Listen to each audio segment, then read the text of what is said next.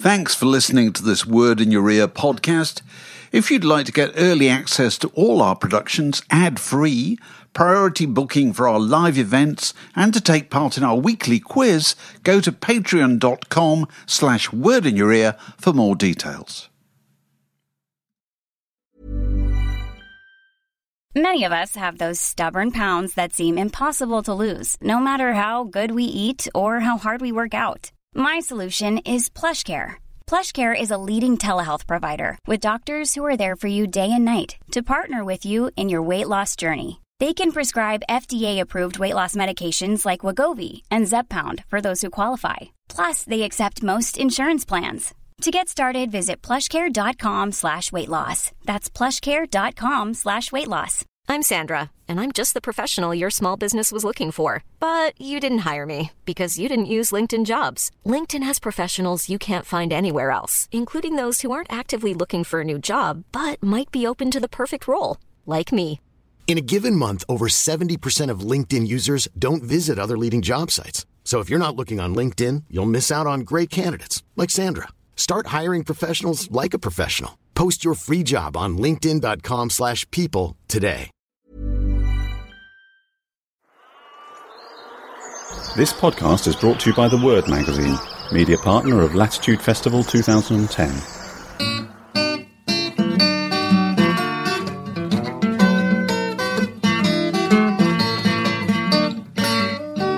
You're listening to a podcast from The Word. A Cypriot ploughman's, whatever that, Cypriot ploughman's lunch. Yeah, but Cypriot, sort of halloumi, and for £3.50. I was thinking of maybe after this. I was trying to get a mental image of a Cypriot ploughman as a bloke that's fine, like he's mostly horizontal in a field somewhere with an enormous flagon of red wine. You know the fish. You know the derivation of the expression ploughman's lunch.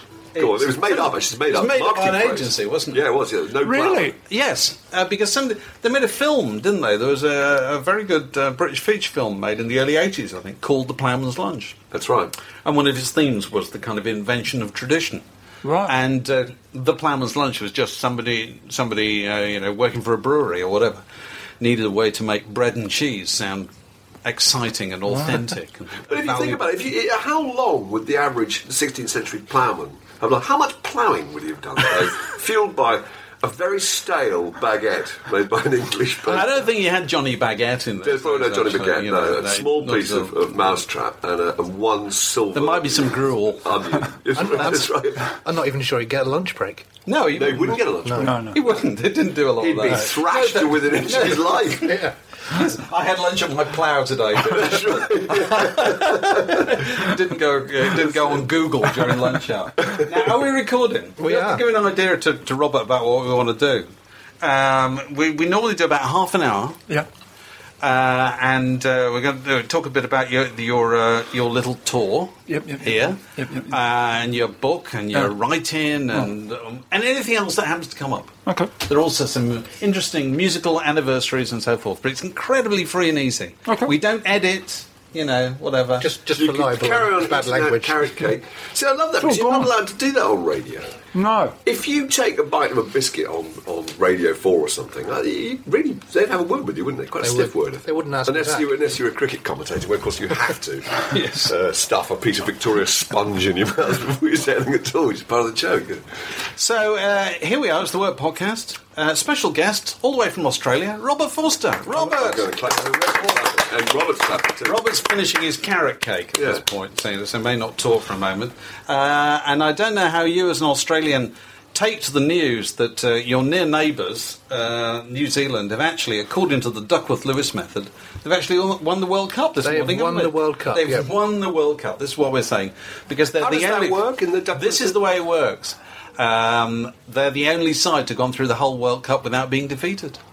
Oh, right. They had, 2-0 nils, 1-1-1? Yep, and only 3 games, but it doesn't matter. It doesn't matter. Spain lost the first game. These pretenders who were given this bauble last night are actually, following this news this morning, going to have to take a boat out to New Zealand with a trail between their legs and hand it over to the true winners. Exactly. Who are a bunch of Kiwi bank clerks. The All Whites. That's right. Did you know that the New Zealand basketball team are called the Tall Blacks?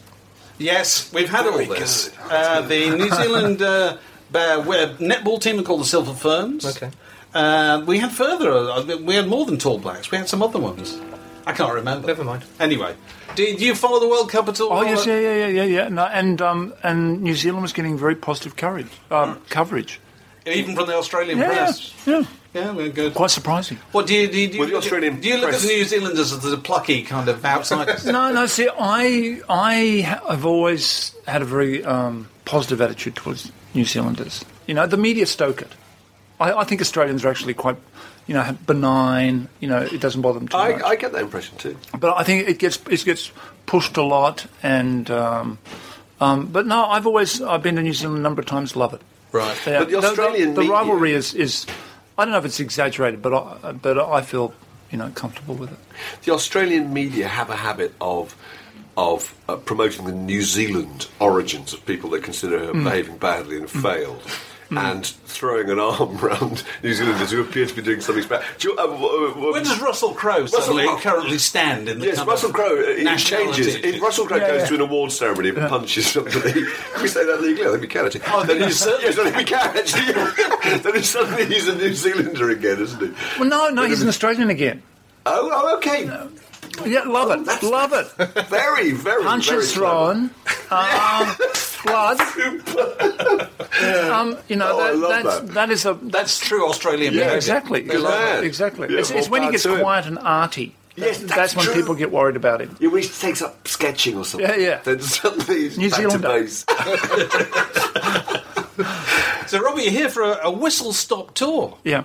Here for a week. And I'm going to read out your dates because they're intriguing. Yeah. You're playing tomorrow night at the Jazz Cafe in Camden Town. Yeah. And you're doing, I think I've got this right, 15 songs about London. Yes, I am. Go on. Now, see, tell us. I'm glad that's got out because I'm going to walk on stage and say that tomorrow night. And I don't know how much it's been in the advertising. Right. But yeah, that's what I'm going to do. So how's that working? Go on. Well, what it does is 15 songs. I did this, I was in the Sydney Writers' Festival about 2 months ago. I had a show there and I thought unfortunately I thought of it too late because it's a good promotional thing. But I said 15 songs about Sydney. And it's songs that I wrote in Sydney, recorded in Sydney, and once you start to look into that, like there was one song called Born to a Family. My parents were married in Sydney, so I could play that song because it relates to my parents in a way. And so it's songs, like 15 songs about London is songs I've written here, songs that might have a lyrical reference. So I do one song that's by a London group. What do you do? I was going to say, do you want to reveal the secrets, or are you going to change your mind between? No, I won't change my mind. But so I do about a London band, and like the Go-Betweens lived here for 5 years, so there's a lot from 82 to 87, and we recorded albums here, so there's a lot of material that I've actually recorded in London. And it's just once you look into it, the London keeps weaving back into my career. And so it's just a really great way of presenting something different. Right. And connecting the city that I'm actually in, like now, on stage, with my career. And also connecting the audience. Yeah, because they're there. I know, yeah. And why not? I know. I think more shows should be like this. And I talk about, where I lived, moved around London, different places I lived, where I wrote songs there. It just surprises me how much connection you can get through songs to the city they're recorded in or written in. It's very, very strong.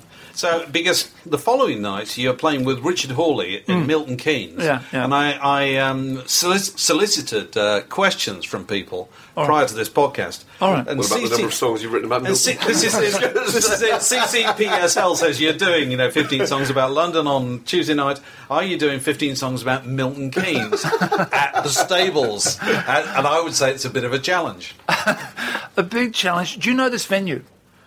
Which venue? What is the venue? Is it the big one? No, the Stables. The Bowl? I know the town. I don't know the venue. Okay, all right. Yeah. The town is a bit of it's an enigma, isn't it? It's infamous. Oh, right. It's infamous for being It's a new town. effectively a new town. Right, It was yeah. a greenfield site. Well, it was an old village, wasn't there? I think? Right. But now they built a load of roundabouts around it, didn't they? Right. It's a load of roundabouts, and people live there, and I'm sure it'll. You'll get a good crowd. Built a brand new, very efficient Right. town. Like Brasilia. All right, okay. Except it's not the seat of government. No. Not as far as I'm We don't aware. want to oversell this. Well, like Canberra, but it's a All right, place okay. without So the on seat the- of government. Then on the 15th, you're doing, on Thursday night, you're doing Latitude. Yes. Which we're involved in. Will you be there Thursday night, Mark? Don't think I will. Actually. Oh, right, okay, we're going there maybe, Friday. Maybe I should. Right. Yeah. Where are you playing? The literature. Literature. right. Yes. Right, Oh, okay. wonderful. 9:00 on Thursday night. Right. So if you're there, make a point. Yep, might play a few songs. I think the music starts on Friday. Yeah, Is yeah. that right? Like Yeah, Friday, yes, Saturday, it does. Sunday. Yeah. And I'm looking forward to this because I've never obviously done this festival before, new, and probably never been to this part of the country before either. Right.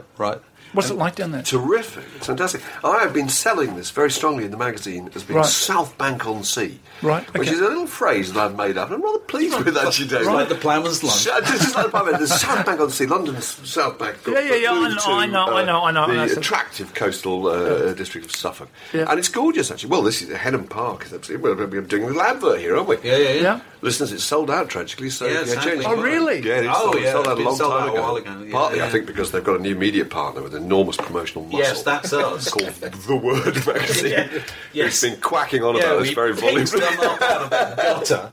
And now they're suddenly successful. Now they're a success. All because And the of us. weather's going All to be of good this time as well. Yeah, we hope well, so. the weather's been good in previous years. Yeah. Because traditionally, that side of the country, there's the argument, gets better weather All right. than the west side of the country.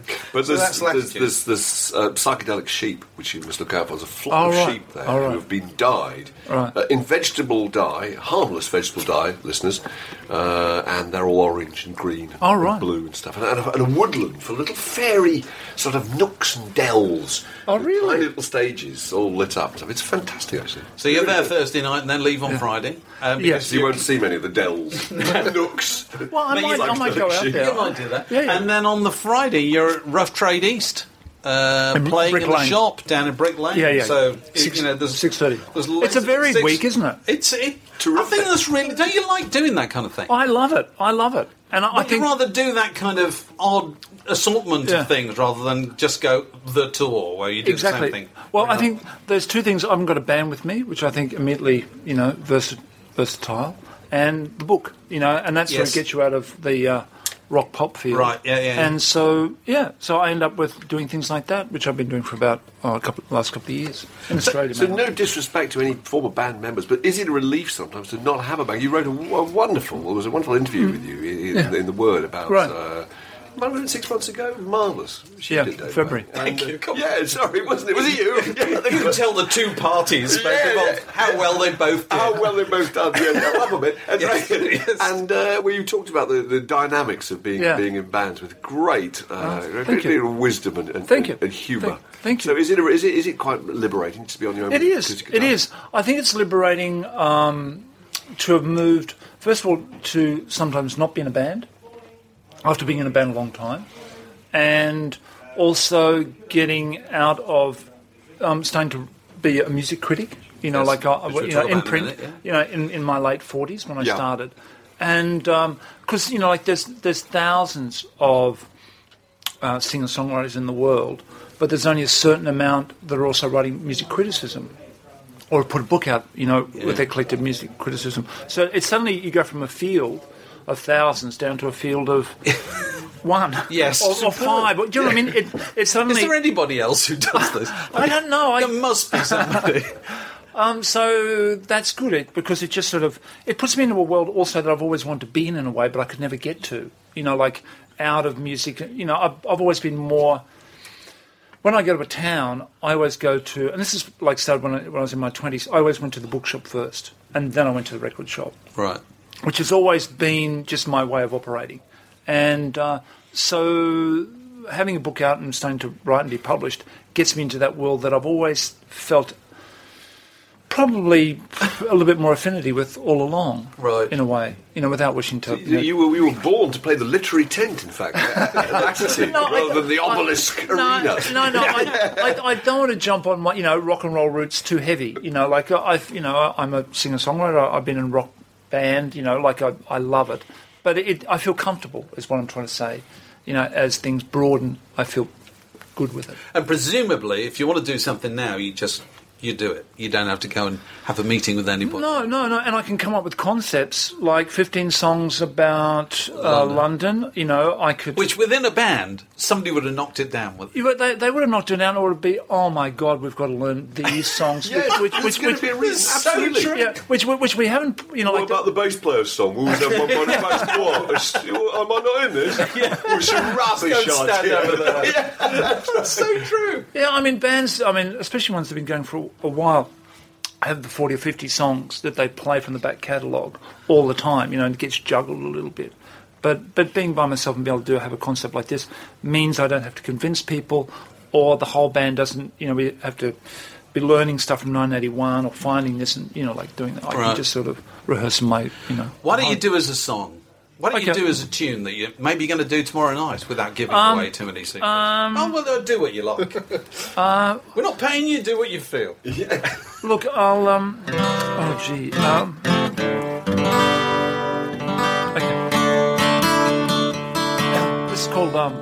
It's called Love Is a Sign. It's from 1987, and this is a song that I'll play tomorrow night. If I get it wrong, we can't edit. No editing. I'm 10 feet underwater, standing in a sunken canoe, looking up at the water lilies, they're green and violet blue, and still the sun it shines, it throws a light on me, still the sun it finds that it's warm beside me, green and violet blue. No matter what you say, no matter what you do, I want to be the one. Love is a sign. These letters that we're writing, baby, they just break our hearts. When we get back together again, there's just no time to start, no time to restore. It's all on the ground. What you've been doing against what I've found. This is what I found. No matter what you say, no matter what you do, I want to be the one. Love's a sign.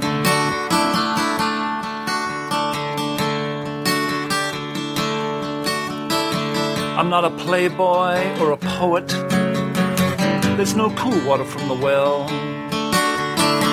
I wish you had a big house and that your work would start to sell. Wave after wave, attention and our tenderness. Wave after wave, attention and our tenderness. Green and violet blue. No matter what you say, no matter what you do, I want to be the one. Love is a sign. I know I'll see you again. The world's just too big or too small, and I won't be the madman then. It'll be me that has come to call. Me in freezing weather, snow cuffs on my wrist. You're down by the river, and London no longer exists. This is what I found. No matter what you say, no matter what you do, I want to be the one. Love's a sign. No matter what you say, no matter what you do, I want to be the one. Love is a sign.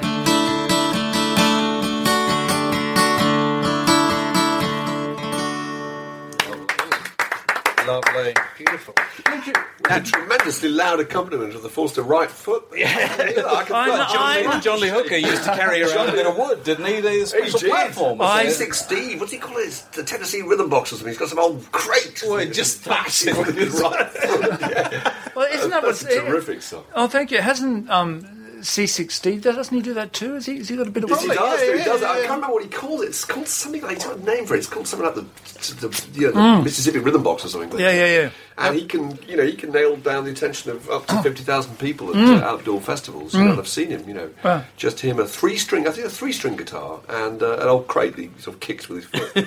Well, that's got to save money on equipment. It's not the Pink Floyd and Gummer, is it? The Word, a magazine, a website, a podcast, a way of life. Now, when I talked to you 6 months ago, whenever it was about your book, The Rules of Rock and Roll, which had just come out in this country in a special edition with a CD or an EP where you record versions of some of the songs that you talked about in there. But the kind of the feature that gives the collection its name is a bunch of principles about observations about rock and roll based on having been in bands for ages, and which people found very stimulating. I think because it felt to be written by somebody who's finally free from having groups, being in groups and having to be politically correct about being in a group. And one of the things I think you said was that I can't remember the actual quote but most performances by groups, you've heard it all in the first 15 minutes. Go on, tell us a bit more about that.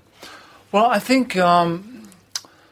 I find as an audience member that I think bands after 15, 20 minutes exhaust themselves with what they can do. Do you know what I mean? I think rock and roll is primarily about impact, whether you're doing the stadium or the club. And I think that I can't remember really when I've been... And this is not in a bad way, completely surprised. I don't think, very rarely when you go and see a concert, say at the hour or the hour 10 mark, someone's going to do something that is totally unexpected and that comes in and just completely changes the whole show. I think bands, just through the sheer excitement of it, throw everything that they can. And that really after about 20 minutes, you've seen everything that a band, which can do, which I don't think stops the enjoyment of the band. Right. Yeah. But someone like an example, Sex Pistols, 1975-76. If you saw them very early, they'd come on, and what would they do after 20 minutes that they hadn't already done the first 20 minutes? Well, you could say that about the majority of groups. I think you're absolutely... I couldn't agree with you more, actually. And after I read that, I started to apply that to going out and seeing groups. And I think... I would say it's a shorter period of time. It's really 5 minutes, because in 5 minutes you can read firstly the visual. If the group members aren't going to change, then that's the bass player, and you're going to get used to what she looks like, and she's going to be there all evening. And there's a guy playing the rhythm guitar, and he might be playing a Hammond organ later on. But you've basically got the sense. And there's the dynamic. The dynamic is the most interesting thing: is how they work off each other. Who's in charge here? Who's the musical director? Who's the writer? You've got to work out the politics, the internal politics of the group. But as you say, actually what they're then going to do is to play a series of songs within that same framework, and the novelty of that framework has gone to some degree. And I think, I saw a couple of concerts the other day, which made me the Chemical Brothers and Gorillaz, both at the Roundhouse, which made me realise how much effort people are now putting into trying to provide some kind of variety and some kind of opposition to precisely the theory that you've just pointed out. Gorillaz' show is a sequence of different combinations of people backed by gorillas, and most of the acts who played at Glastonbury recently brought on a special guest. They brought on The Edge. They brought on so you think this is a response to a perceived I do. I mean, to be wandering really, attention amongst the audience. Yeah, it's fantastically boring and cliche thing to say, but a lot of it's to do with people's ability, their loss of patience, and the iPod is very responsible for that, and the ability to click on and off YouTube footage. Very, very rarely do people see the whole of a piece of film that somebody sent them. They're going to see just the first 10 seconds and they've got the picture. So I think in order to nail down people's attention and retain it, you have to throw in the most phenomenal amount of fireworks and ingenuity. I agree with you. Yeah. But when I think back to the first gigs I ever saw, which is going back in, obviously into the Jurassic period of rock and roll, the headliner would play for 20 minutes.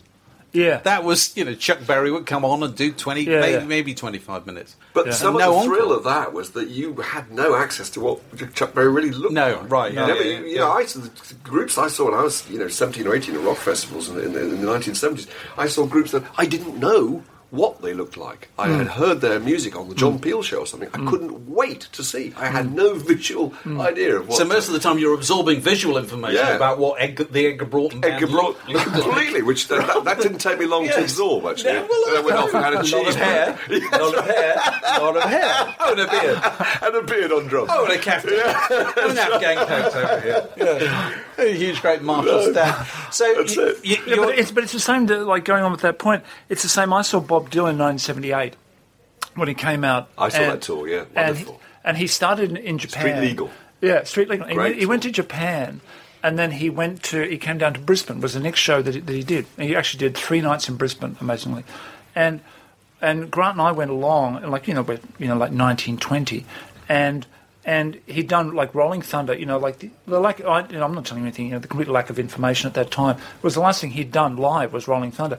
And Japan, nothing was beamed in from what he'd done in Japan. So we went along, we had no idea. He could have walked on with an acoustic guitar, he could have walked on with a reggae band, he could have walked on with a jazz band. You just rolled up and you had absolutely no idea. And he came on, the gospel singers, girls, sax player, a 12-piece, 10-piece band. They were huge bands. And this sort of cabaret, I mean, some of it fantastic, but this sort of big cabaret thing, and you just sat there and you see it and you just took it. It was like an amazing, that probably pushed it beyond 20 minutes, what you're going to get in terms of, expectations and surprises.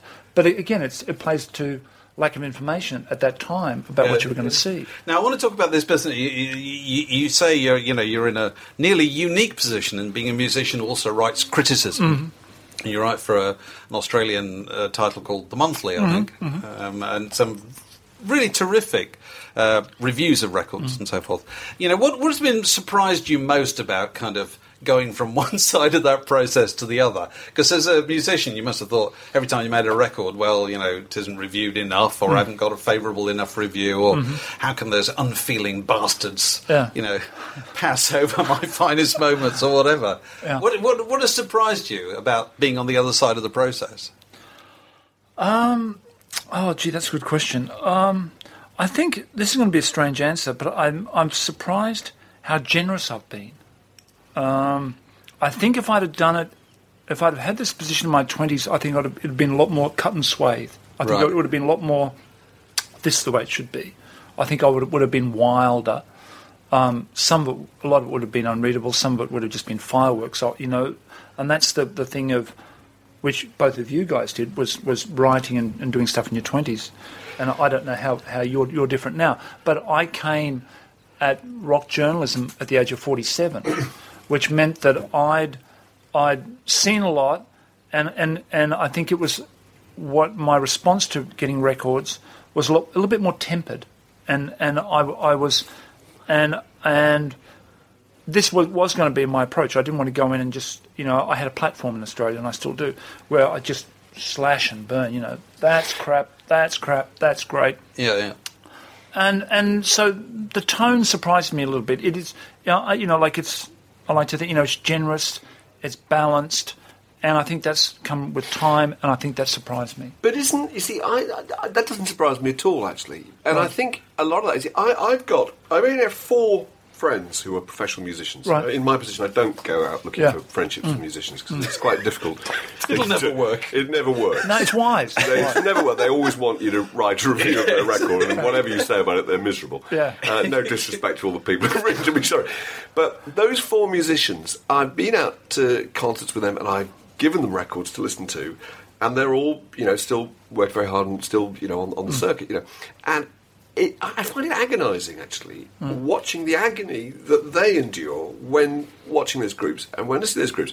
I'm exaggerating slightly, but not much, because the way they look at it as a musician is very, very technical. And, I'm not a musician. If I look at music in hopefully in a way that might represent the readership of our magazine and the emotional impact it might have, etc. But a musician will look at the chord sequences. They will look at the stagecraft and the theatre and, again, all the dynamics involved. And it must be very hard not to be competitive. And I suspect that you, in your 20s, were just a much more competitive person trying to make your mark. And now you've had all the success you've had and a very comfortable position you're in. God, I wish there were more musicians like you, actually. It must be easier to just back off. Yes. Because interestingly, and I'm not saying this to flatter you at all, but Mark and I often talk about this, that some of the best music writers in the world are musicians. Elvis Costello is a brilliant music writer. Incredible music. Bruce Springsteen writes really well about music. You write really well about music in a way that critics never do at all, in a totally different way. But it's a very rare breed. All those people have the same thing in common, which is they're extremely confident about the position from which they are offering this opinion. Nobody is calling. Elvis Costello is not duking out with these people and trying to belittle them and feeling some sense of envy because they've had more success than him. He's just applying all that knowledge and wisdom to a different take on music, which is very. But I think with Costello and Springsteen, is also like they're two people that have a love of music as well, and that love is still within them. And I think that's important as well. Costello wrote a piece for Vanity Fair, which Dave and I still mentioned. It must have been about, 8 or 9 years ago now, where he was asked to look at the 24-hour clock. You probably read it. 24-hour clock, and work out what music worked best at every hour on the 24-hour clock and why. It was just the most marvellous thing, because it came from a real understanding of the practical application of music. But how do you deal with the fact that one of the perpetual frustrations of the reviewer is kind of the chore of the job? You've got a pile of CDs. And that pile is not getting any smaller, even though the record business is going to hell in a handcart. It's getting taller. And, I hear more and more records nowadays, and we touched upon this when I talked to Mary Gaucher recently, more and more records are just okay. Because anybody can make a just okay record nowadays. And how do you stop yourself getting really angry about the just okay records? Because those are the ones you want to take it out of. Well, no, I'm in a lucky position in that I only have to write once a month, and I only have to do one thing. I don't have to do a running commentary on the pop scene, which gets me out of that to an extent. Right. But you know the feeling. You must. Yeah, there is. Luckily, I can jump around that and try and pick something out that I like. I'm not, and nor both of you, like writing a weekly column for the Mirror, or Daily Mail, where you're having to give a readership a running commentary on the current pop scene. The fact that I couldn't do it. And this is when I joined the Monthly, I said to them, they gave me artistic freedom, and I just said to them, look, I'm not going to do the most popular album every month and try and do a running commentary on the current state of pop. Hopefully with what I write, some of that's mirrored, some of that's seen, but that's the best that I can do. So just for the people listening who've not read any of those columns, give us some examples of things that you've written about, both new music that you're feeling evangelical about, and old music you might have gone back and revisited and saw different values in. All right.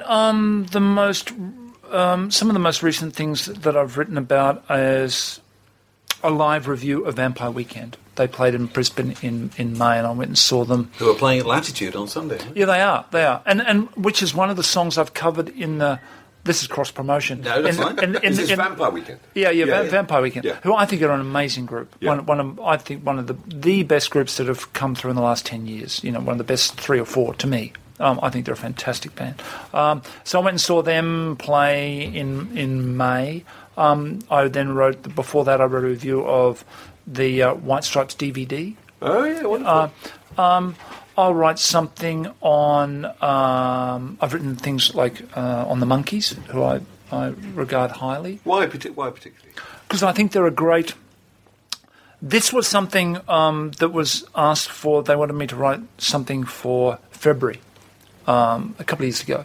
And not an easy time to get records to review. Like the music business, well, back then, I mean, now January is a time where everything gets thrown. It's a very popular time now. But back then, the world sort of started around February, March, and I had to have something for February, and I said, I'd like to write something on the Monkees, like a back thing, And they said, fine. I mean, the Monkees, I just think, are an amazing West Coast pop band. Is that the Monkees themselves, or is it their songwriters that you're applauding? No, the band, and I think they had access to fantastic songwriters. But then a lot of other bands at that time could have done these songs as well to an extent. But I think, to me, I put the Monkees in with, especially the Monkees' third and fourth albums, in with the best of, well, to me, you can put those albums beside Love. You can put them beside the Byrds. I think there are. I see the Monkees to an extent. I know they're a great pop band, but I think they're also an album band. Mm-hmm. So it was writing about the Monkees, and again, this perhaps could be from a musician's point of view. It wasn't all about the fact that they were a manufactured. Blah blah blah, and go down that route, which is normally the way the Monkees are approached. Which is a very journalistic point of view. To me, we sort groups into those who are supposed to be all right. Exactly.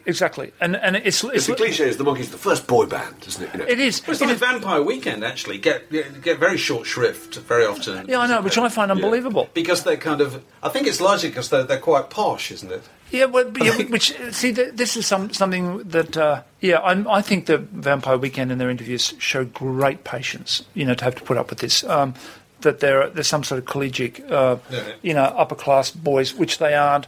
If they were, they're allowed to make records. I know, but it's the same thing. Then why didn't they ever go at Genesis? They probably did. I know, but it's like they've gone to university, which and it's still this thing where like if you're in a rock and roll band, you've got to look like Ron Wood and have a fag out the side. It's raised by wolves. Yeah, Ron was at Cambridge actually, but he was very quiet about it. Did great. And so. I've been writing about those things. You can see past that stuff, and you're hearing the music. Yeah, I am, and I look at I listen to the records, and I like say with the Monkees' third and fourth albums, it's the band wrestled Control for a start. Like the first two albums, they didn't hardly play on, etc. There's a whole story behind the Monkees, and that they basically hold the whole operation to gunpoint, basically, and go, we're not going to keep on going. This is Nesmith and Peter Tork. And then go, we're not going to do anything unless we get total control.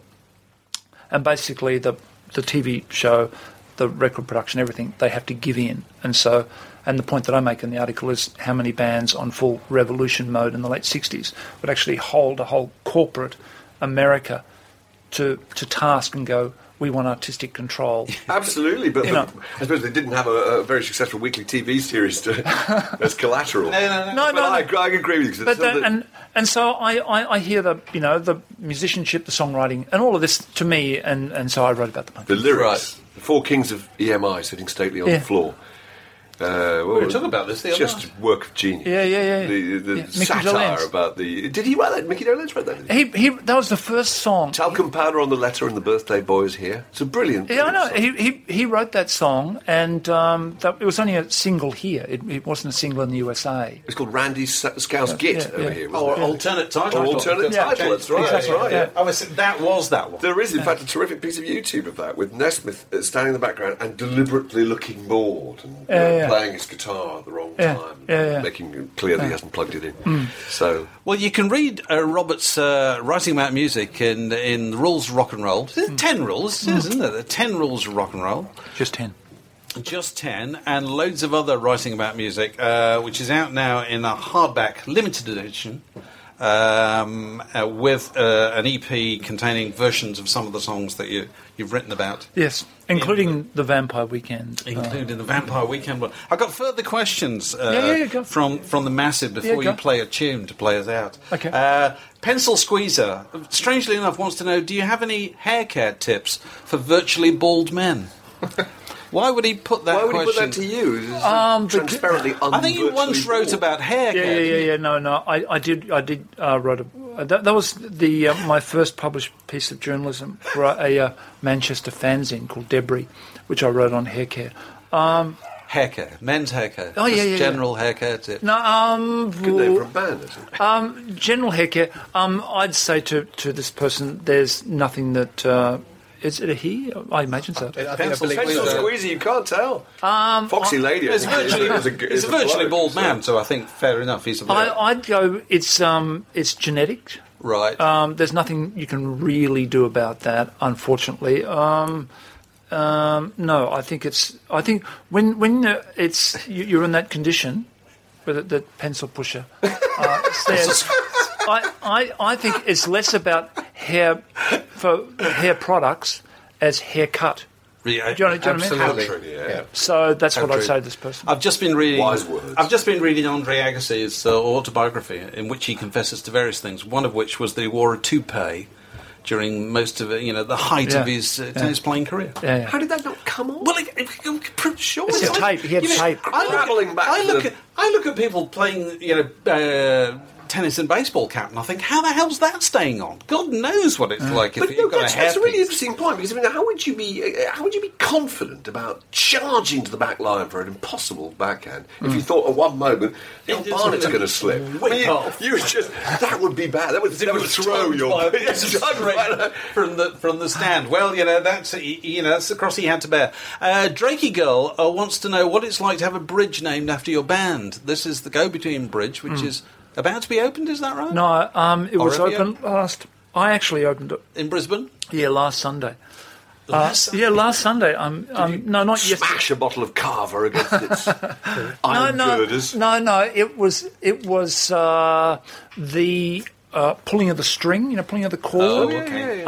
And the curtain goes back. It's the kind of thing the Queen does 6 times a day. Yeah, exactly. And so the curtain went sideways, and there was the plaques were there, and I was standing beside the Lord Mayor, former band members, Deputy Mayor, stage, before the bridge, 9 o'clock in the morning, media, TV cameras, the whole thing. So, and it's thrilling. It's my line on this is that you go when you start a band, you have various expectations that are going to come your way. This is not one. This is not one of them. It's a big bridge. It is actually. It's 4-lane with pedestrian and bikeway. Original budget $370 million, came in at $335 million. Wow. I think they're very happy. That's a big bridge. It is a big bridge, and it opened on. It was the first inner city bridge in Brisbane in 40 years, and it opened on last Monday, and it's actually exceeded expectations with the amount of cars that have gone over. This is superb, which I'm sure you're taking credit for. Very exciting. It's my bridge. Well, look, I made it happen. So, Robert, can you play us out with another tune? While you're prepared to do that, I'm just going to check with Fraser. Fraser went to see the World Cup final. I did. Which, given to the second place, it's won by the second place team, Spain. But you went to see it in an unusual circumstance. I saw it in 3D at the cinema. And how does that work? It was really good for 2 reasons. One is because there's absolutely no distraction. There's no email pinging in. There's nothing on the stove I've got to watch boiling over. So you've got nothing to do but focus on the screen. Right. So you kind of feel like you're involved in a way that you're generally not. And the second reason is because of the way that 3D technology works. Instead of showing the entire game like they normally would do from the gantry point high above the halfway line, they drop the camera to the pitch level half the time. And so you get a much better idea of how fast the game moves, and how quickly spaces... And how far they have to kick. And how quickly spaces close down, and how little time the players have got to react and choose their options. And it's a really interesting it's a different experience. Absolutely, and didn't you say this morning, when you said there's a third factor, you're not hearing a comment, you're not having your opinion. There's no commentary. There was a commentator, but there was no colour commentary and no pundits. Oh, so you've got audio, you're being told what's happened, but you're not being... So you don't hear any opinions. So you weren't getting the BBC audio or anything What you're not getting is opinion, so you make your own mind up about the game. They're just telling you who's doing what rather than... Yeah, and I came out to the cinema... Well, you see, the football commentary is a story, isn't it, with an illustration. They decide on the story, and then the action provides the illustration of the story. It's got to have an narrative. And they have to, having set their stall out before the game, they have to stick to their opinion and not allow their opinions to be changed. They kept saying last night at half-time. Alan Hansen. They're saying, I'm sorry, nothing's happened so far. What are you talking about? Loads of things had happened. They just meant no goals had been scored. And there was also the thing where you come out of the cinema and you begin to read reports of the match, and it's all very, very anti-Dutch and anti their physicality. And that wasn't something that we'd picked up in the cinema at all. It was a kind of rough game. Yeah. But you didn't get the feeling it was all the Dutch doing all of the damage. Yeah. Where was it? Go on, where was it? It was the Odeon on Shaftesbury Avenue. Right. So was there many people there? It was full, yeah, it was sold out, big screens. So you don't dismiss the prospect of It's the way forward. 3D TV? It's the way forward. Seriously? Well, I don't know about 3D But you're TV. not going to sit in your living room with No, I agree. At a cinema, it's a different experience. Right. Yeah. Oh, well, I shall if I get the opportunity to I did go do and it, see yeah. one, I'll do that, because I thought it was a load of old hooey, but No, I clearly loved it. not. Oh, well, very good. But can I just ask one question Of about course. this? You know how there was 3D back in the 50s? Yes. Yeah. Well, you all those pictures where there are people sitting in cinemas. How has it and why has it come back? Well, it's not the same. There was a kind of split between red and green, wasn't it? And everything didn't look quite right. This looks very real.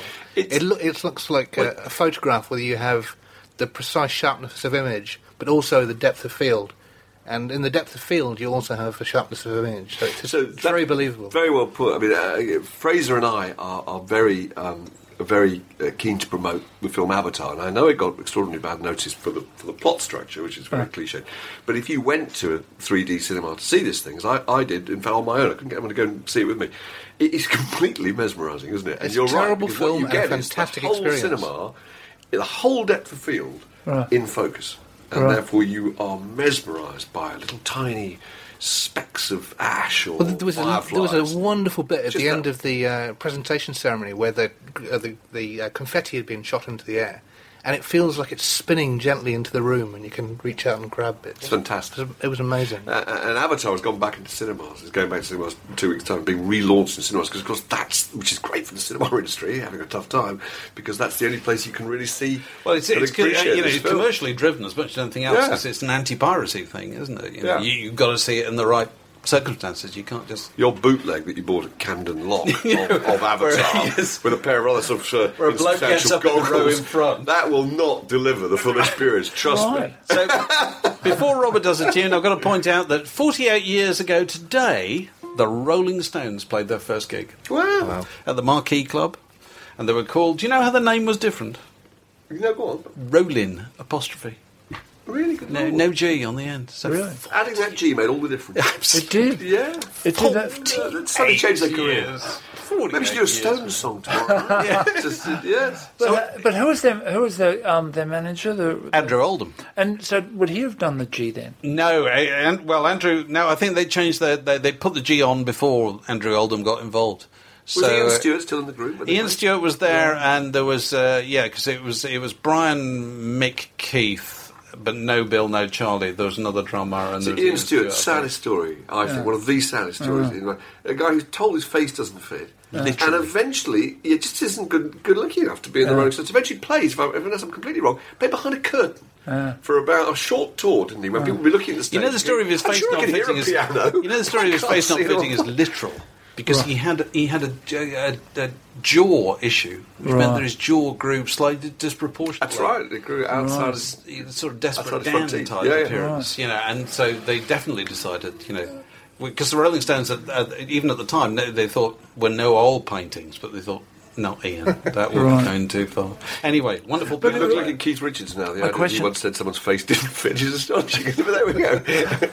But do you think that the Stones should have gone out and done an Exile on Main Street, the whole set, that sort of... What, now, you mean? Gone on tour and, got back Mick Taylor. That's exactly what we talked about on this very podcast. And Bill Wyman back. Well, you see, they wouldn't do it. And gone out and, say, just done, 2 or 3 months and done the whole of Exile. How funny. It was exactly what we talked about. I've thought it would. Because I think this has been discussed in great depth on the Word website, in recent months. That the golden age of the Rolling Stones was when Mick Taylor was in the group. Yeah. If you want it just purely musically, that's when they rocked most. Yeah. And it has to be something to do with him. You can't replace that kind of thing with Ron. But I don't think Keith would mind. I mean, if Mick Taylor came back for a tour, and they wouldn't have to flog it for 2 years. Just do a 3-4 month run. They probably wouldn't have to talk to each other. Politics, though. They don't do little groovy things. No, do they? okay, no. You're right. I'm asking for something the Stones can't do. So, Robert, dream on. Your short tour starts. Like all their fans. The short tour starts tomorrow night at the Jazz Cafe on 14th Milton Keynes and Latitude, Rough Trade East on Saturday. We'll put all this on the website. What are you going to play for us? A song called Born to a Family.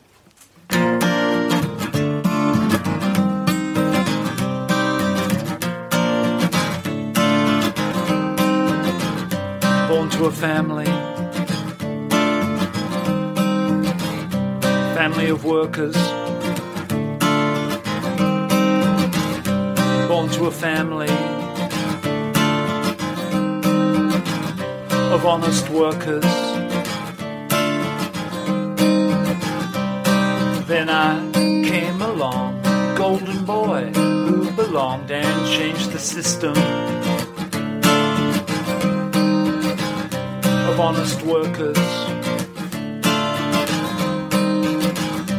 I was square in the hole, there was something in my soul. What could I do? Follow the calling. What could I do? Follow the calling.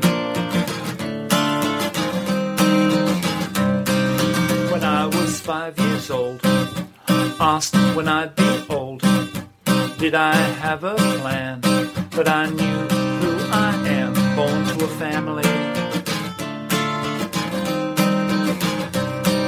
of workers, born to a family of honest workers.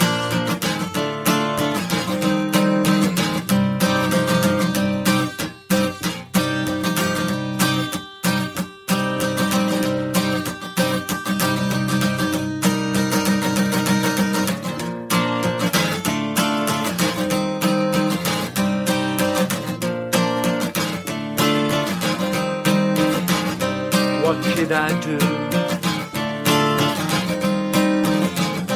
What could I do?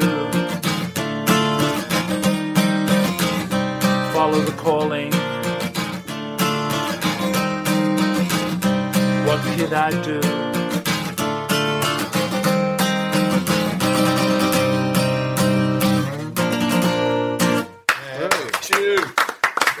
And now, one final thing. Are we going to get a blast? You know the... It's the final one of the World Cup. Congratulations to New Zealand. You win the World Cup. It's been too much. I might move back. Listeners of a nervous disposition, please turn the volume down now, and any small children should be told to block their ears. Here it comes. I thank you all. This podcast was brought to you by The Word. Details at wordmagazine.co.uk.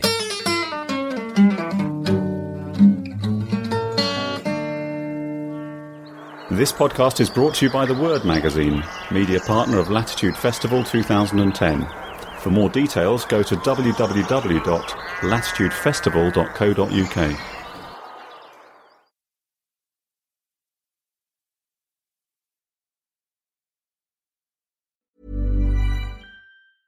Hey, it's Paige DeSorbo from Giggly Squad. High quality fashion without the price tag. Say hello to Quince.